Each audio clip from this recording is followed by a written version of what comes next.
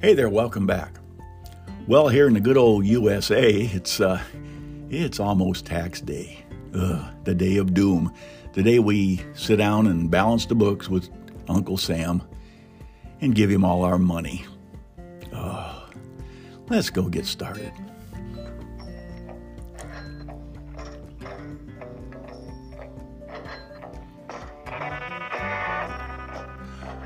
What is it they say about death and taxes? Well, at least one can be reduced, but you have to work at it. This week's episode, money.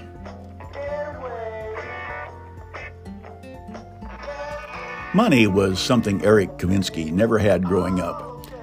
His family always seemed to teeter on the doorstep of poverty. Every morning, after her scarecrow husband trudged to the coal mine, Catherine Kavinsky refereed her 12 scrawling brats all day long. You catch that? 12 fighting, kicking little monsters. Oh, she loved them all. Well, most of the time. With his mother's encouragement, Eric left home at 16 to go to the big city. While her husband labored deep down in the mine, she stood alone at the Dollar General parking lot where the Greyhound bus always stopped. With 12 screaming brats, already kicking and fighting, she waved up at her son. Eric scrawled a big heart on the foggy window and, with a tear in his eye, waved back. He didn't know it that morning, but one day his mom would be his inspiration. Before Eric was 22, he had earned his night school college diploma. At 27, the young entrepreneur already owned a successful dry cleaning business and a convenience store. Oh, money flowed in like a fat cash cow on steroids. Hey, Eric, the reason you owe so much at the end of the year is you make too damn much money, Eddie Jones, Eric's tax accountant, told his client. Bachelors like you don't have enough deductions. The tax code favors married couples filing jointly. You need to go find yourself a wife.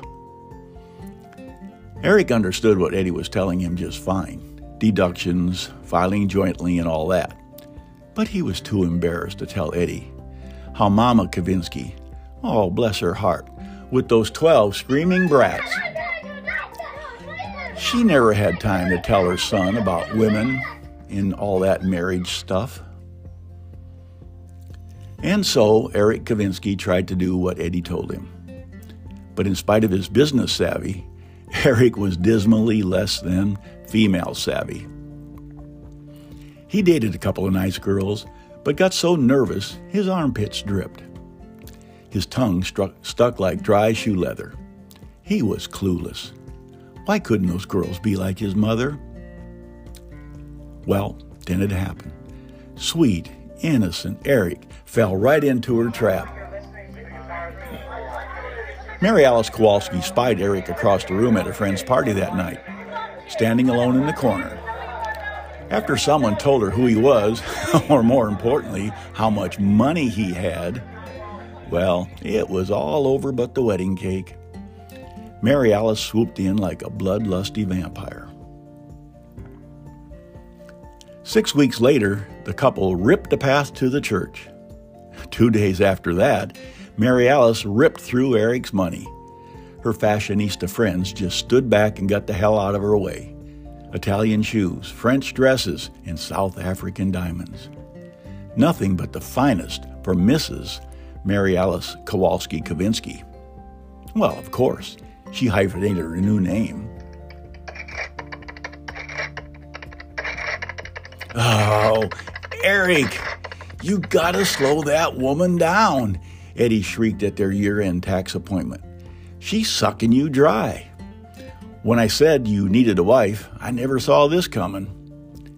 Ain't there something you can do to get her under control? Well, wait. There was something Eric could do.